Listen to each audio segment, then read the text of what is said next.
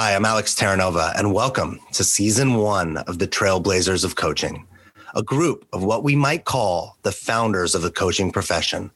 Our goal, to introduce you to some of the leaders of this rapidly growing industry and to provide history, advice, training, and some humor for all the future Trailblazers of Coaching. Your host in Season 1 is Christopher McCullough, Master Certified Coach, founder of Accomplishment Coaching, and a leader in the field since 1996. Joining Christopher in Season 1 are Rich Maxwell, a professional certified coach and leader in the field since 1996. Dr. Dawn R. Booz, an author, professional certified coach, master practitioner in neuro-linguistic programming with a background in marriage and family therapy. Larry Williamson, a master certified coach and author, and Dr. Patrick Williams, an author, speaker, master certified coach, and psychologist turned executive coach. Welcome to the Trailblazers of Coaching. Chapter 2, the most difficult thing you've ever done. Picking up on what you said, one of the things that we share is that we see relationship, or specifically marriage, as one of the most difficult things we've ever done. What are some of the most difficult things you've ever dealt with, done, or dealing with now? In terms of a relationship with a spouse? Really anything at all. Just the hardest thing you've ever done.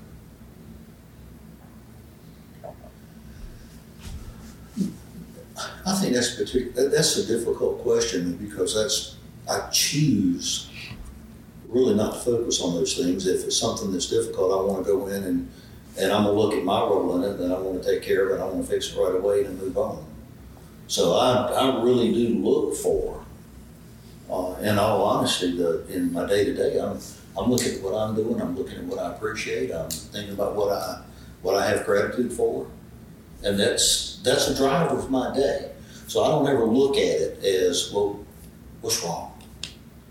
I don't go looking for that. But many people have pointed to the value of the shadow side, right, or looking at the negative. And people are really good at looking at the negative. So you just don't hang out? No, that's not an area that I choose to pursue. That's not where I want to drive my attention. Do you have any places that you let it out? Like, are you on a fierce on the golf course, or do you do the axe throwing, and imagine the faces of your enemies? Or I think it through. It's one of the reasons I still do my yard work at home, because I can get on a ride mower about 3 hours and I think about a lot of things. I think it through. There it is. And then when I get off, I'm in a good spot. You leave it in the mower. All right. Yeah. So when Caroline was diagnosed, what emotions did you experience, and how did you deal with those? It was, what can I do to support her right now? What is it she needs? No. Be there. What emotions did you feel? Oh, I felt frustration. I felt fear. Fear was a big one because she's such an important aspect in my life. Your mind, if you're not careful, your mind begins to race. What were you afraid of? A negative outcome and not having Carolyn. I mean, that ran across my mind, and there was a fear there. And then as soon as I do that, I understand if I'm feeling that way, my gosh, I wonder what it is she's feeling. But how did you process all that emotion so that you could move forward and be there for her and present for her? Batting cages, crashing the dish. No, it was really disgusting. Mowed the lawn for 5 hours instead of 3. Yeah, talking that out with her though. Talking that out with her and putting it on the table and putting your emotions on the table. Yeah. Saying, I'm fearful. I'm afraid you're going to die. I'm afraid. I'm angry. Okay. I want to turn that around. No, I don't have there was never a time I expressed a fear. I fear you're going to die. My expression was, what is it that we need to do to take us in a good direction? What is it we can do to prepare for healing? So I did not go that way. And I would, that's just me. I would not. Did you not go that way internally? Initially. Like I said, initially out of fear. I mean, you may not express it to her. No. You had to have those thoughts. But initially out of fear that's there. Yeah. But then, I'm going to get up and start doing something. Yeah, right.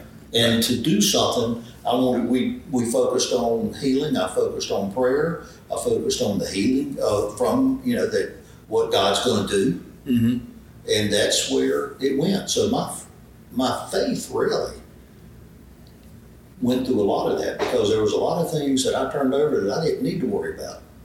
I needed to be focused on partnership and being there for someone, and so I chose not to spend my time worried about those other things. And it turned out I didn't need to. One of the most difficult things, not the most difficult, one of the difficult periods that Paige and I went through together was my work situation in Los Angeles. We were there 18 months in LA, which was exactly a year and a half too long for us. We just didn't like LA as a place to live. But even beyond that, it was my work situation. The CEO was probably a sociopath or close to it. And once you got... You're born, Patrick. Yeah. No, I just need to agree. That's what a yawn is. Once we got in the barrel, as my peers and I would call it, it was awful. It was terrible. And, he said to me one day in his office, he was chewing on me about some aspect of my performance, and he just suddenly turned and said, "Have you ever been to therapy?" And I said, "No." He says, "I've been in therapy twice. It's really good stuff. Tell you what, you go find yourself a therapist, health insurance will cover it, and you just bring me the deductibles and co-insurance, and I'll get that paid for you. Why don't you send your wife too?" Wow. Yeah. So fast forward about 6 months, and this is 5 days before I left. We're in his office, and he's just angry beyond words. Well, he was never beyond words, but he was very angry with me. And he finally turned to me and said, "So what does your therapist say about this?" And I said, "Well, frankly, Russ, that's none of your business." Well, he figured he bought and paid for it. He fired me on the spot. Whoa! He said, "That's it. You're fucking fired. Get out of here." And I was stunned. I mean, I don't handle that kind of confrontation well at all. And I was just dumbfounded. And I just sat there. Yeah. And he took a breath, said, "Okay, you're not fired. But you take the weekend and think about this." And you do the same. So I left, got in my car, drove home, and the thought process was, okay, look, I'm better than this. I can make this work. And this was a conversation I've been having for months in my own head. I walked in the door and I lost it. I just looked at Paige and I told her what happened. I said, "I'm a failure." And she was so angry. Not at me, at Russ. She says, "Rich, you are not a failure." I mean, she just sat there and held me for about 15 or 20 minutes. So I cried myself out. And we actually ended up calling my parents. This was a very interesting transaction because I really didn't want my mother to come. But my dad was, at that point, he was a medical director in a mental health center. And so we called and told him what was going on. And my mother said, "Well, we can come out there if you want." And I said, "Well, I'd really like for Dad to come." So I let my father handle that with my mother, but Dad came. He caught a flight that night from Charleston to LA. And, he was just present for me. He didn't try to counsel me. If I wanted to talk, we talked. If we didn't, he didn't. And, I went on Monday, but I got clear in my conversation with Paige and with my dad that this was a toxic situation. I had nothing to gain by staying and a lot to lose, like my own sanity. And I walked in on Monday morning and I said, "I'm done." And I tell you the story because the way I handled those emotions, to go back to, I was kind of pressing on what were you feeling and the emotions, was I shared those with Paige. Yeah. And, she had her own emotional reaction to it, which curiously was really encouraging, to see her be angry at him, which is something I couldn't do at that point because I was so beaten down myself. That's what I'm hearing. Is Yeah. she held the anger. Yeah, she really did. And then Dad came in and was this calming influence and held us both in a way, and really prepared us. That 36 hours that he was there before I drove back in on Monday morning was, you gather that family close to you and you get what you need so that you can then start moving into action and doing the things that you have to do to move forward. What I hear and appreciate with that, though, is the fact that you were still realizing it was your choice. And after having that incredible time with both your father and with Paige, you made a choice. That was not a good environment. Well, I was going to get fired on Monday morning anyway. Okay. Well, at least I could say it was my choice. When I think about that, because how many times do you work with people who, one of the things they do, again, self-limiting beliefs, is I don't have a choice. Yes, you do. You always have a choice. But what's the consequence? Okay, can you deal with that? And if you can, that's the question. It's not a choice. It's the consequences. I can choose this because there's nothing you really have to do. What You I just noticed, have to accept the consequences of it. yeah. What I noticed, Larry, is that and I noticed this yesterday when we were talking, is how much your conversation is telling other people what to do. I'd love to learn more about you, and especially challenges that you've had. I noticed that you're like the good news guy or the great advice guy. Is there something that you're willing, and you don't have to do it right now, but I'd love to hear more about any conflicts you've had or any issues that. Most of the things I talk about are a result of me having conflict. I see. And that's what it is. It is, and again, it's that that statement that wherever you are, whoever you're talking with, and whatever you're saying, there's always one person that's always listening, and that's yourself. So whenever I do that, I'm speaking to myself far more probably than I am the other person. Okay, so what's the hardest thing? Hardest thing's been Carolyn's illness. What's something else that you've struggled with? Ever gotten fired? No. Got divorced. Yeah, divorce. That was that was one of the most painful and difficult things. And that's another reason why I focus so much on relationship and the positive aspect. Because it was difficult, and I had 2 young children.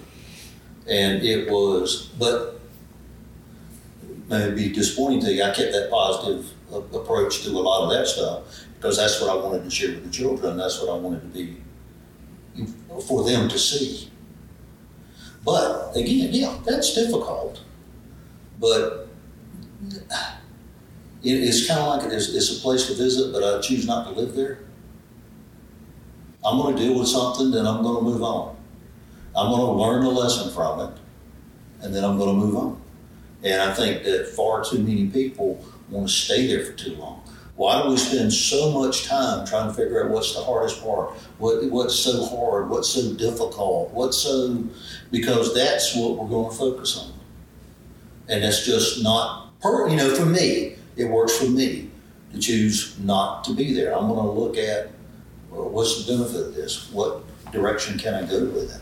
What do I need to do with my own behavior to bring something better? Again, that may not be for everyone, but it works for me.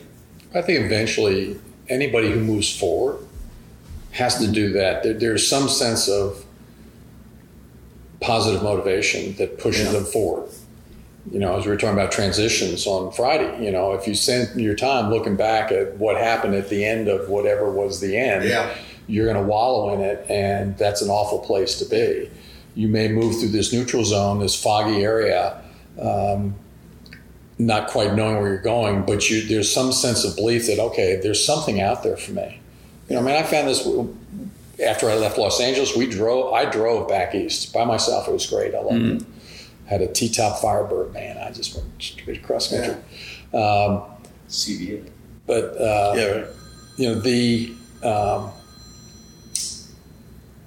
there is some positive motivation that's going on there, that there is a future, that I will survive this, that there's something out there. But there have been times in my life where that negative period lasted a long time. What about you? You guys been quiet for a while. And the question again was tough time? Tough?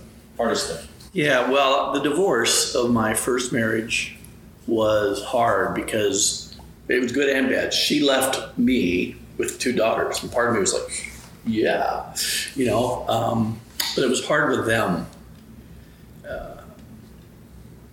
I didn't get blaming her and get all that negativity, but it was like I knew they were hurt. I mean, they didn't see her for a while. So that was hard for me. It's hard when I think about it now. And I don't think I handled it very well with my daughters for the next 2 years. It was okay. They say now, I was a great dad, oh my God. But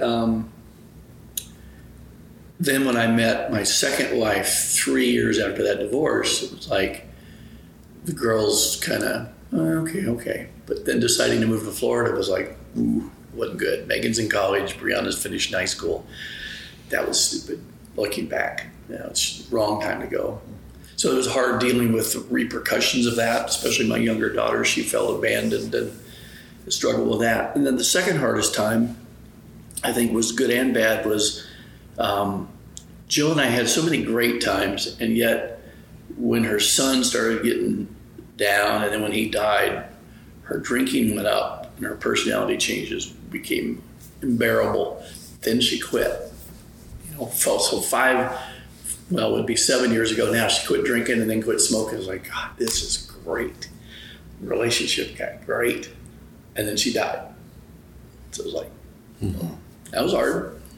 Yeah. What'd you learn? What did I learn? What I'm still learning. Aren't we all? Mm-hmm.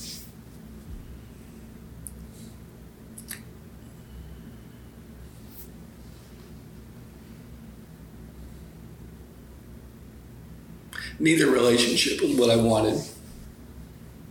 Mm-hmm.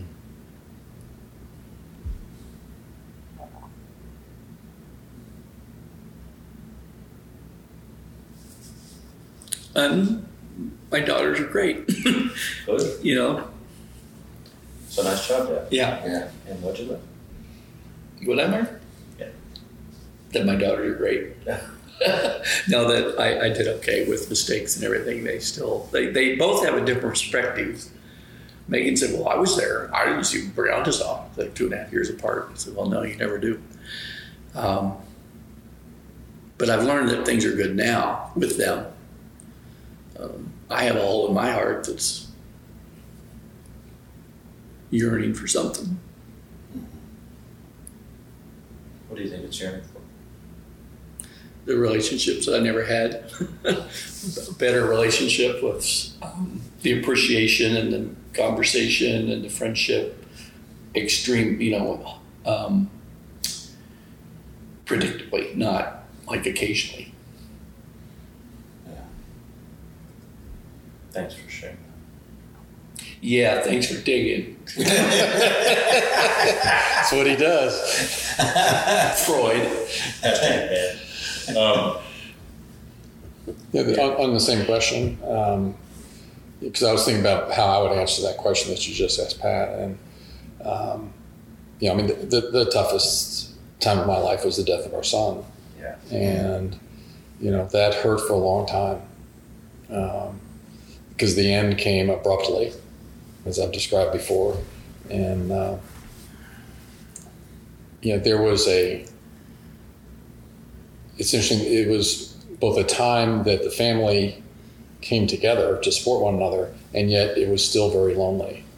There was an isolation that was there because the way Paige handled it, the way Sarah Paige handled it, the way I handled it were all different. Not that there was anything that was right or wrong, it was just different. And we all needed time by ourselves as well as time together. And what I really came to learn, and that was when I rediscovered, it wasn't a rediscovery. It was the full recognition that one of my core values was family. It came out of that crucible. Yeah. And the importance of that.